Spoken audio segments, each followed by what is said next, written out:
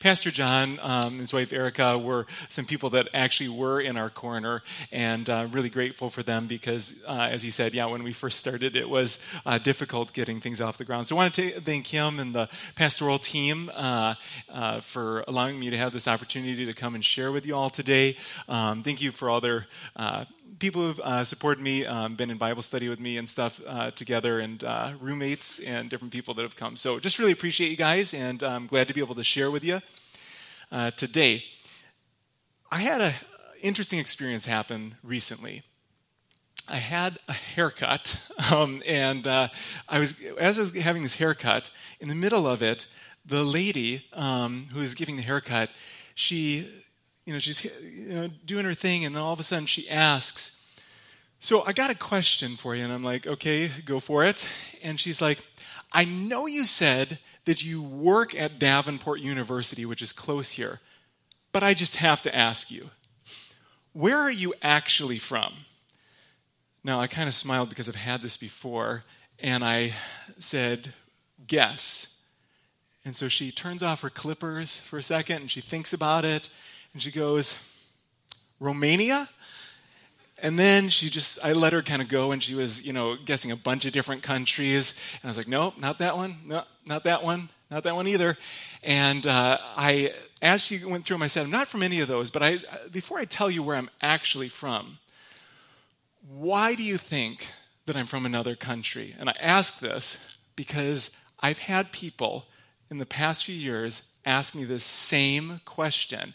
And I've heard Romania, South Africa, Norway, Germany, somewhere in Europe, all these different places. And whenever I ask why, they always answer with the exact same reason. And so I asked her, "Why do you think that I'm from another country?" And she goes, I can't really place it, but your accent is just so thick." Now, I personally don't think I have an accent. This is a reveal, but I'm from Michigan. And so, in case anybody was wondering, that's where I'm actually from. I have a very thick Michigander accent. And I realized, though, as this happened, as she was saying this, and we kind of laughed about it, every time that's happened for me in the past few years where someone's thought I was from another country, it's because I was just hanging around with some international students just before. And I realized that I had this tendency I didn't even know I had to start picking up and adopting other people's accents and way of talking. One of my favorite people to take road trips with is my dad, and we actually talked about this once, and we realized we actually have the same thing. Like, I can literally measure how far south we've traveled by how thick his accent is. And like, whoa, Kentucky, there we go. And so I realized we both had this thing. But I think all of us at some level have had this, where you've had a time where you're hanging around someone and you started to pick up their habits, started to talk like them, maybe act like them. Maybe you even started to like the things they liked. This happens in dating all the time, right? You like the thing because you actually like the person, right? And what's really fun is when somebody's just pretending to like the thing, right? Because they know that the other person likes it, and then, a year goes by, and then come to find out, "What? I thought you always liked green beans. I thought country music was your thing." "No, I just said that." And it's just kind of fun to watch when people are just pretending. But every now and then, something different happens.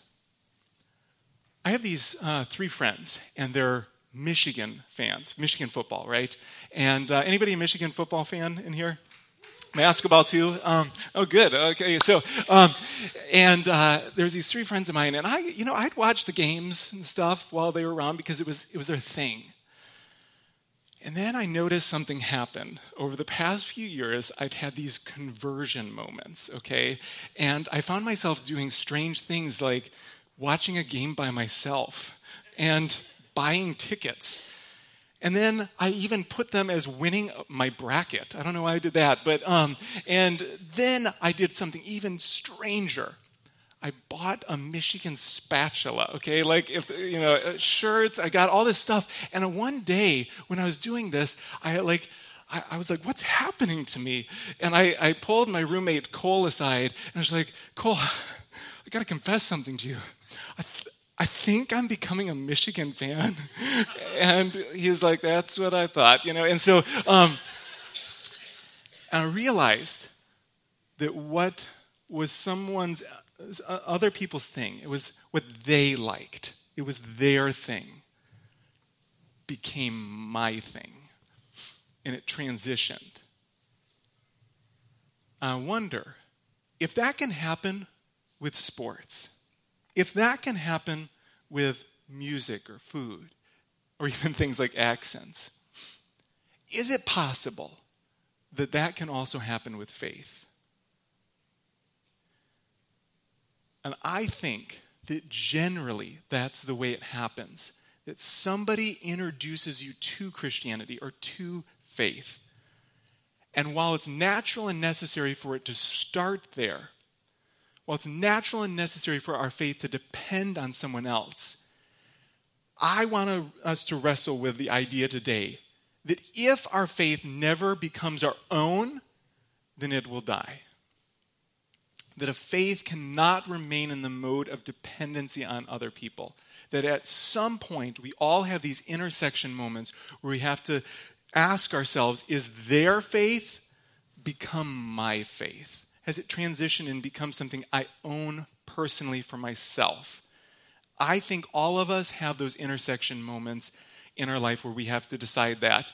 And today, we're going to look at a young king named Joash who actually was faced with this very dilemma.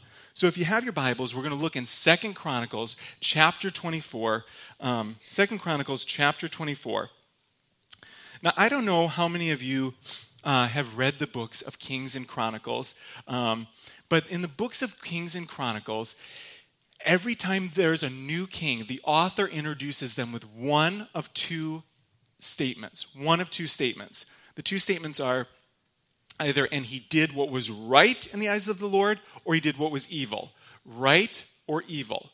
So, I don't know if you've read the story of Joash or not, maybe familiar with it or not, but I want us to do a little vote, okay? And I want it to be a little interactive. So, I know this could be a shot in the dark because maybe you haven't read his story, but how many of you would say that you think that Joash did what was right in the eyes of the Lord? Go ahead and put your hand up if you think he did what was right, okay? Kind of just a shot in the dark.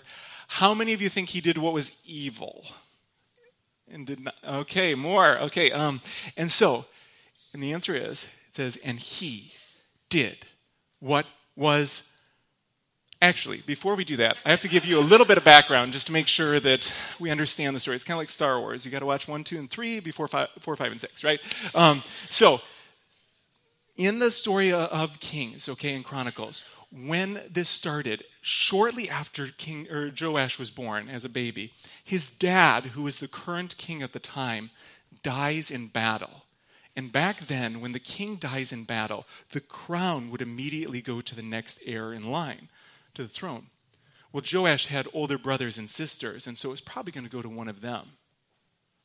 However, Joash's grandmother, Queen Athaliah, saw her chance to take over.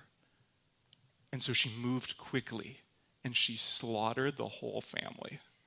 Okay, it sounds kind of almost like something out of Game of Thrones, right? Okay, it's like crazy, but she does this, and after she kills the whole family, she takes the crown for herself, and thus she becomes queen of the whole land. And she causes everybody to abandon the house of the Lord and start worshiping other gods and idols.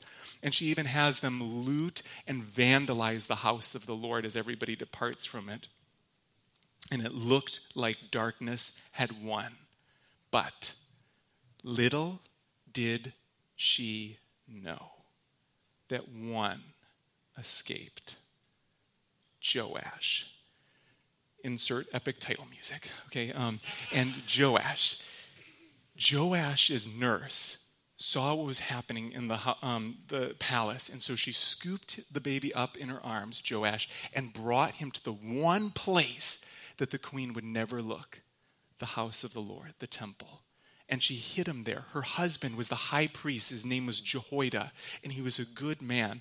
And during this time, he protected the young boy Joash and raised him in the ways of the Lord. And for 6 long years, they waited. waited for the time.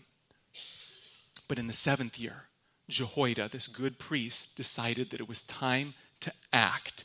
And so he formed a coup, and he got some guards to surround the young boy Joash, and he called all the assembly, all the people of the land, into the temple. And in the presence of them all, he crowned this 7-year-old king of the entire land.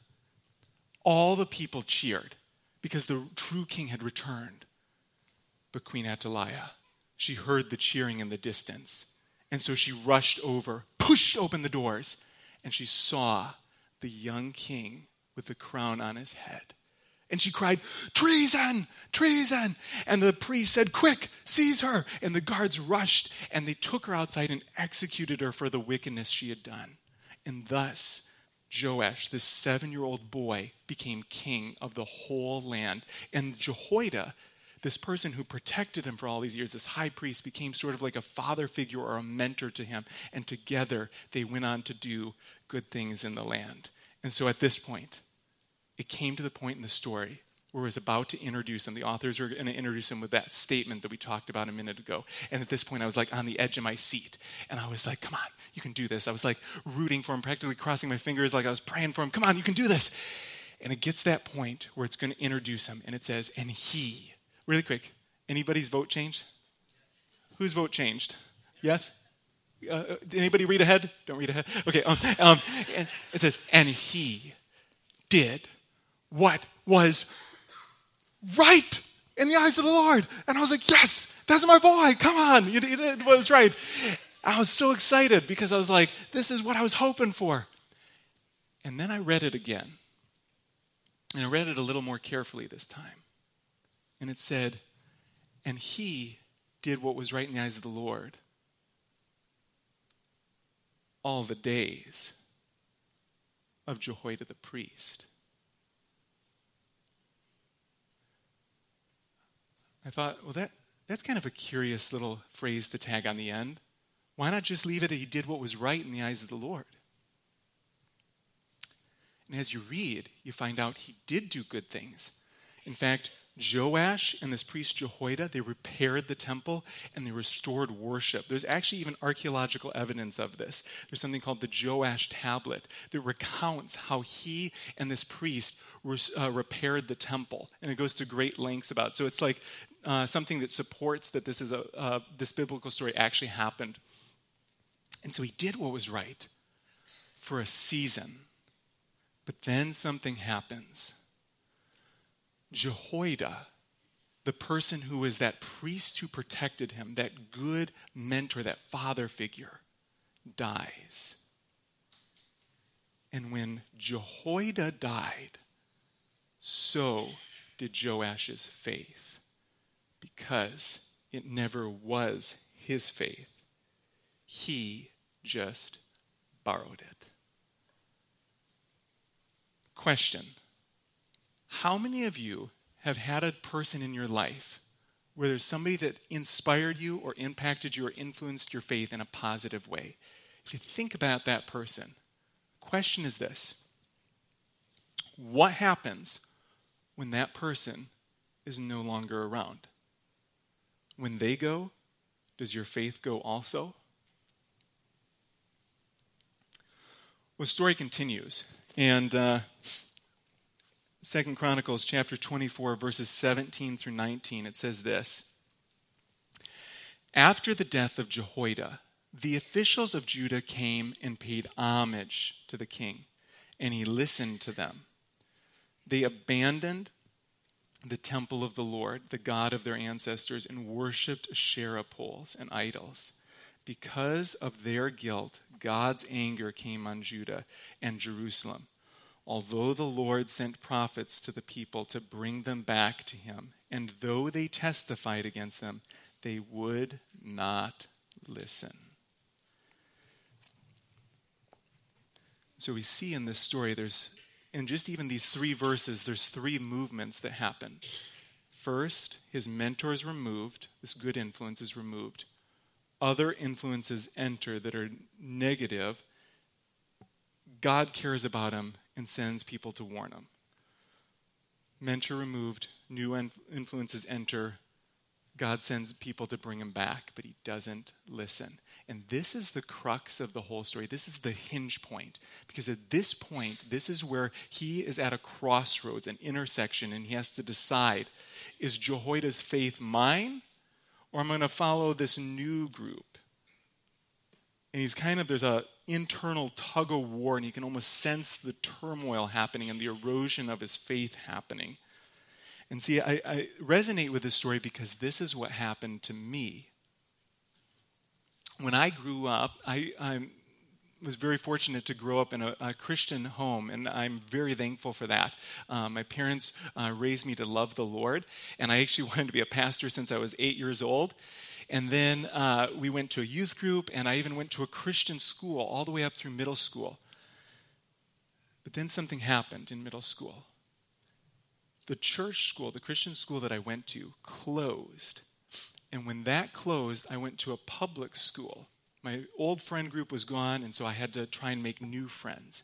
And I found myself desperate to try and make friends. And I was doing anything I could to make friends, even sweeping my faith under the carpet. I remember there was this one time in class where we had kind of an interesting assignment to do. This might sound a little odd, but this is what the assignment was. You had to write down a list of characteristics you wanted your future spouse to have on a piece of paper, and then you had to trade with people, okay? All right, speed dating, great thing was it was anonymous, okay? So we would pass the papers around, and so you didn't know whose was whose. And the person next to me, when he got his paper, he just burst out laughing. And I said to him, "What's so funny?" He said, "You're not going to believe this, but the person whose paper I'm reading wrote down that they want the person to be a Christian." Isn't that stupid? And because I wanted to be in this friend group, because I wanted them to think well of me, I laughed too. And I found myself basically mocking this thing that I grew up with. There was a person sitting in front of us who was an athlete, and everybody respected him and looked up to him. And he heard us laughing, and he turned around and basically stood up for his faith. Come to find out later, it was actually his letter that was passed around. And he was willing to stand up for it.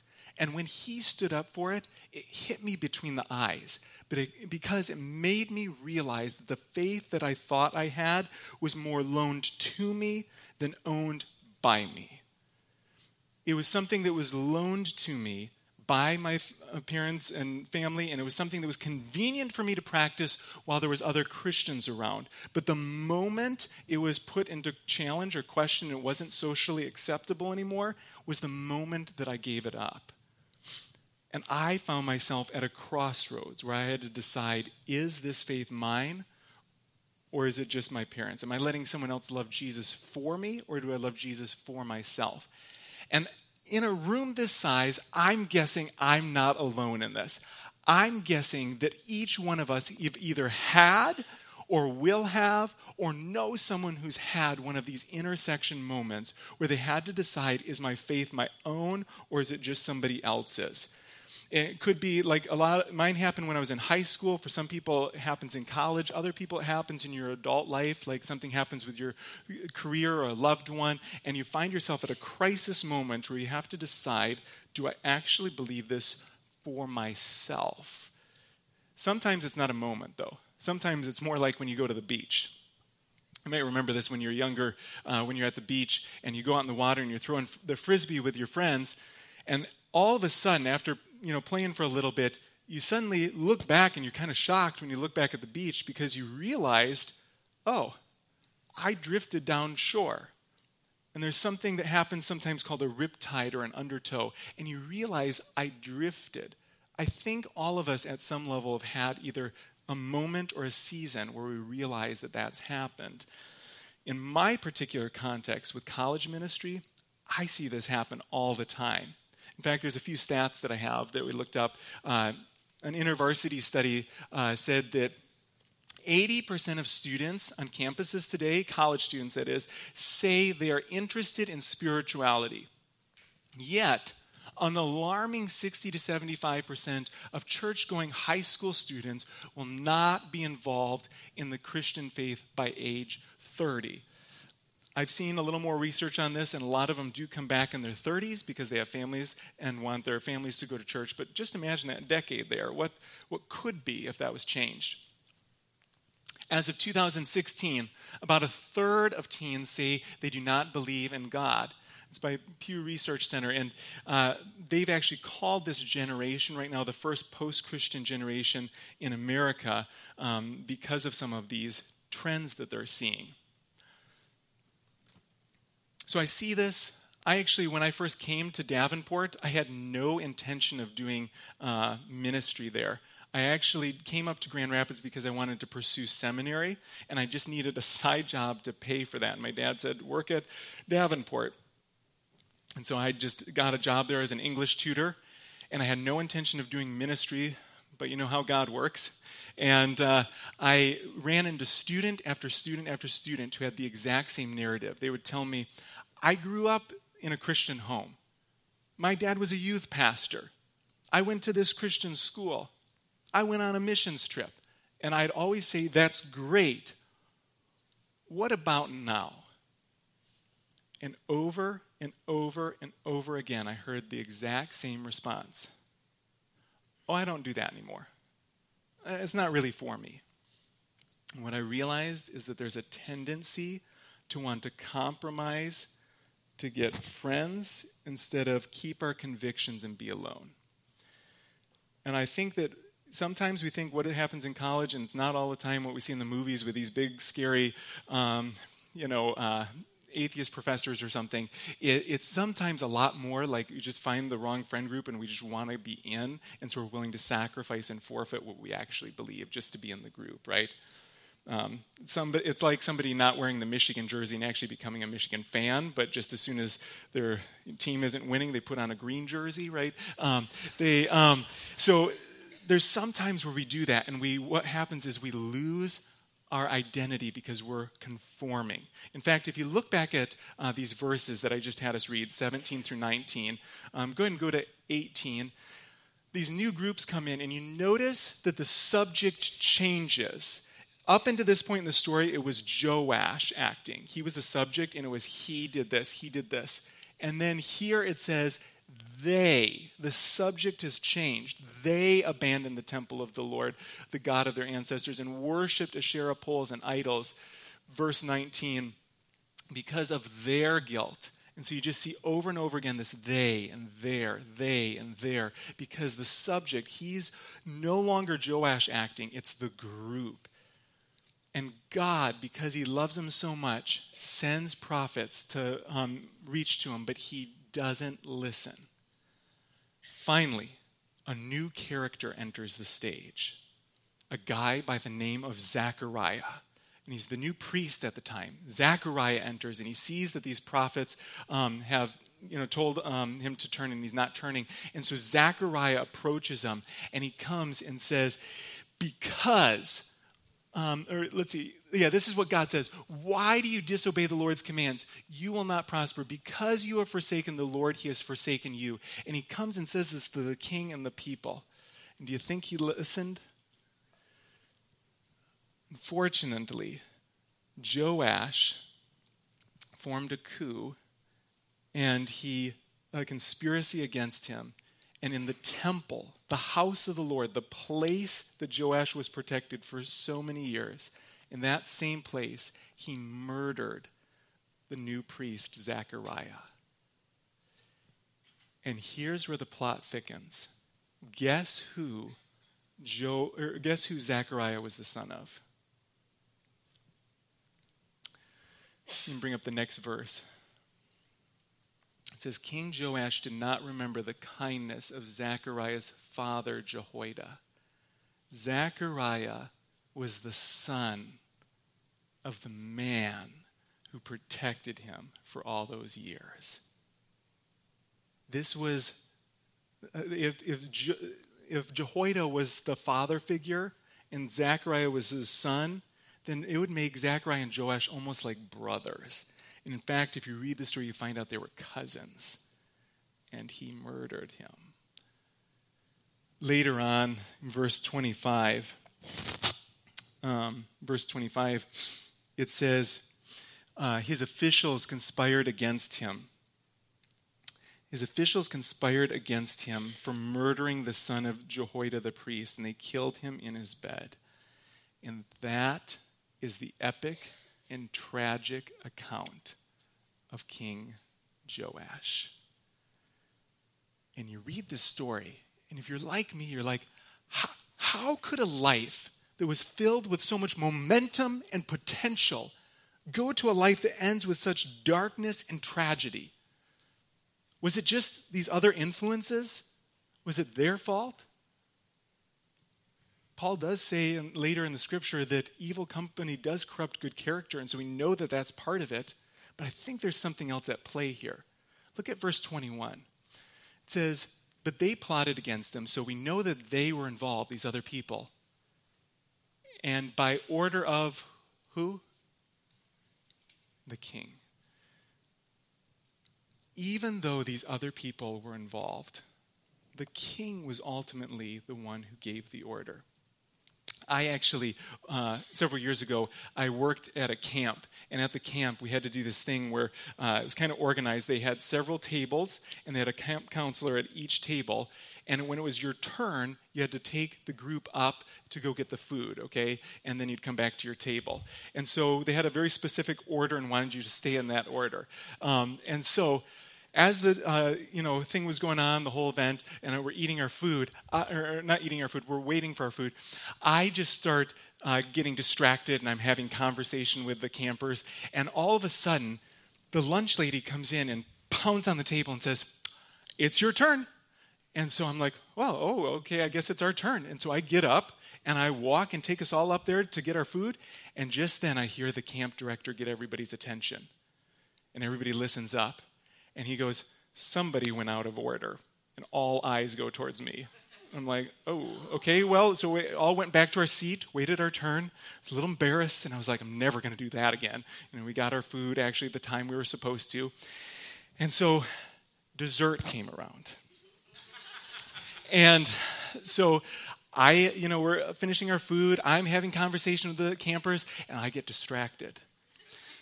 Happens when I talk a lot, actually. But I get distracted, and the lunch lady comes out, and pounds on the table and says, it's your turn. And I look around. I don't know where we're at in the order. I'm like, oh gosh. And so I just decide to get up there and hopefully sneak up there. And so I get up there to go get my dessert. And just then, I hear the camp director get everybody's attention again. I'm like, oh no.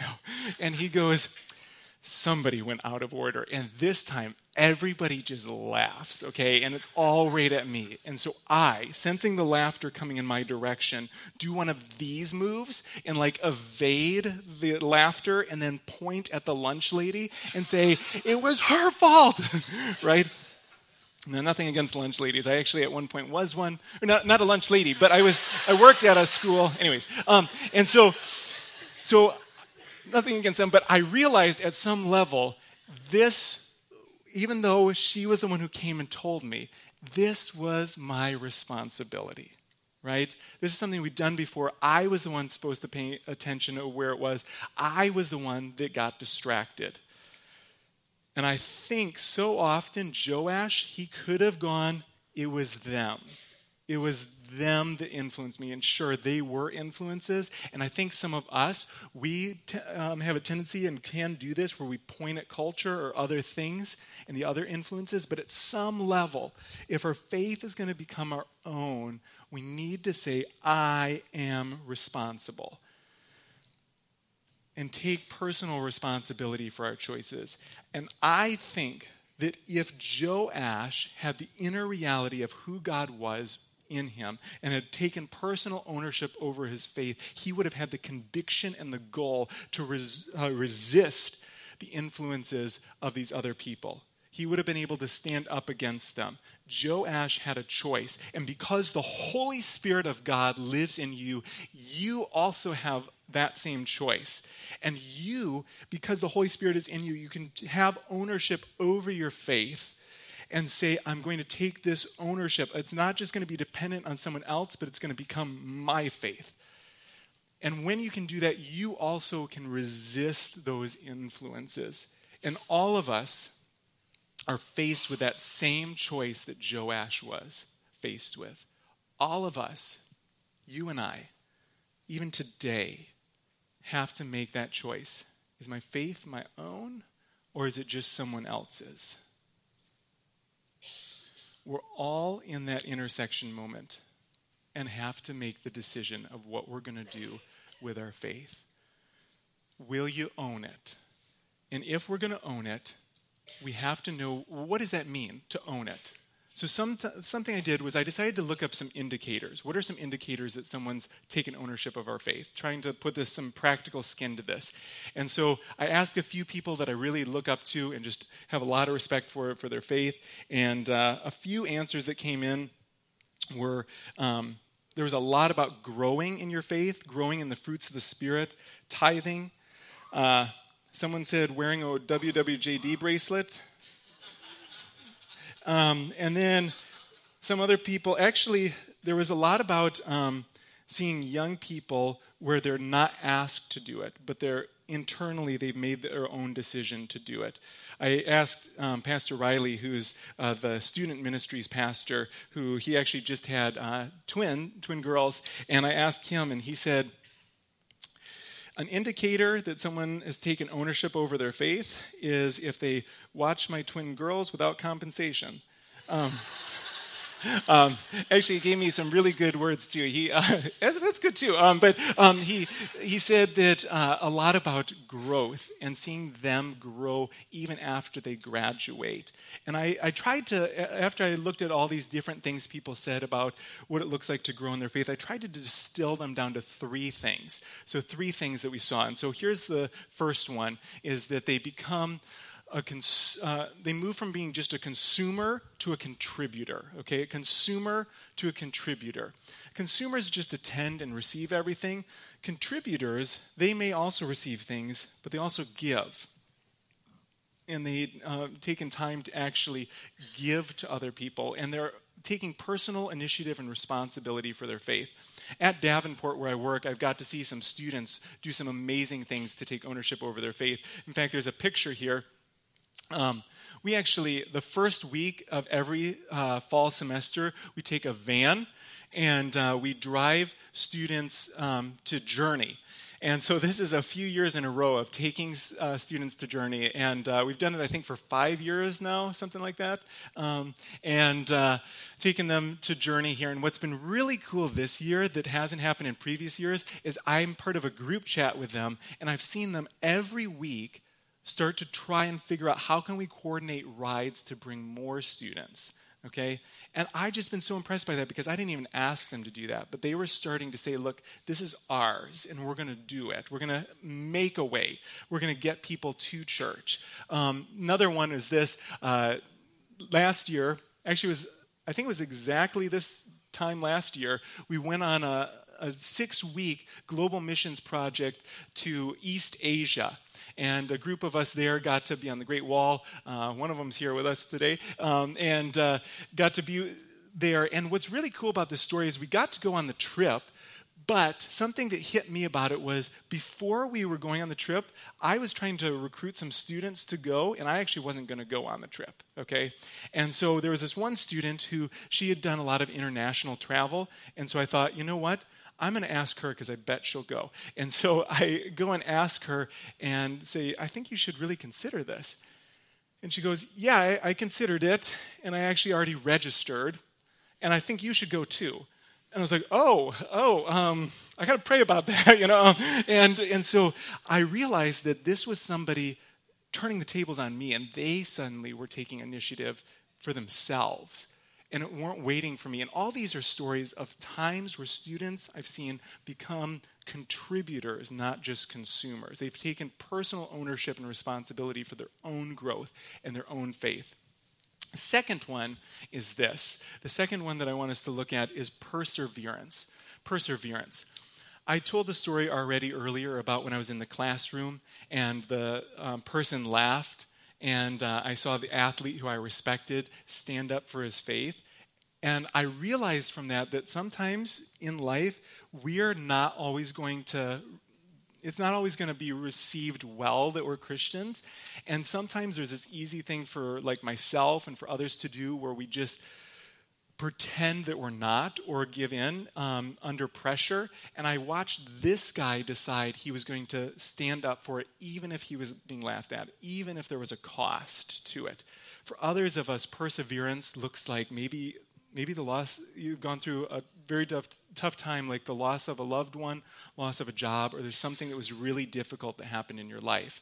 Something that maybe you're even processing right now that could be really hard. And the perseverance is, when Joash lost his father figure, he had to decide, am I going to continue or not? And he didn't continue. Perseverance. Do you stick through the tough times? The last one that I have is this. The last one is they share it with others. So if you really own your faith, you share it. You share it if you own it. You own it when you share it, right? And something just quick on how I've seen this. I actually get to serve and journey kids over here. And what's been really cool is in the past couple of weeks, there's been a few kids that have given their life to Jesus, which has been really cool to see. That's awesome. And I remember there was a couple kids after Easter, and they accepted Jesus. The next week, they came and they said, "Can I have a Bible?" And I was like, "Oh, that's great." And so we give them a Bible because we want them to grow in their faith. And the next week they come back and say, "Can I have another Bible?" And I'm like, "I gave you a Bible last week. Did you read it already?" And they say, "No, I want to give it to my friend at school." And here's what's cool.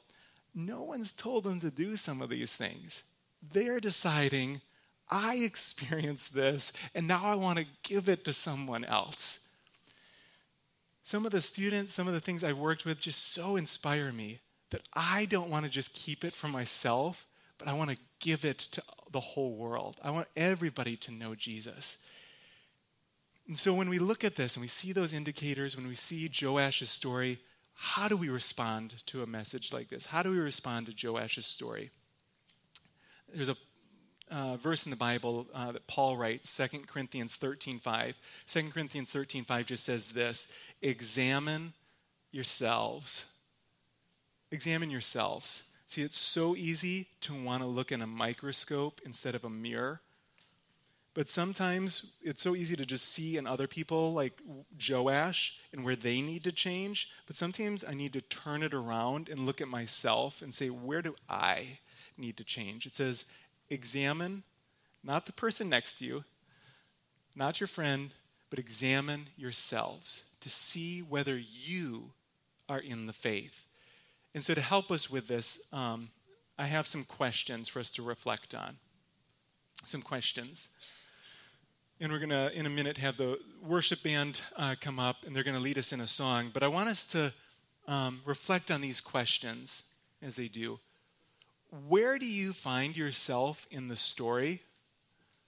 Where do you find yourself in the story? Maybe you are someone that you would say, you know what, I am kind of like Jehoiada or Zechariah, and I'm helping other people, right? I'm trying to help them grow in their faith. But maybe, just maybe, is it possible that you found yourself drifting down shore? You found yourself at an intersection moment where you just pretended that faith was yours. But if you were really honest with yourself and with the Lord, it's just been somebody else's. Somebody else loaned it to me instead of me owning it for myself. Second question. What or who are you most tempted to build your faith on besides Jesus? What or who are you most tempted to build your faith on besides Jesus? What is it if it was gone suddenly, your hope and your just like ability to just believe that life could be good would fade? What is it that you're maybe putting in the place of God? Is it a person, a friend, friendship group, a significant other, a mentor? What about a place, like a building? Or what about a program, a career? What is it that your faith is hinging on right now?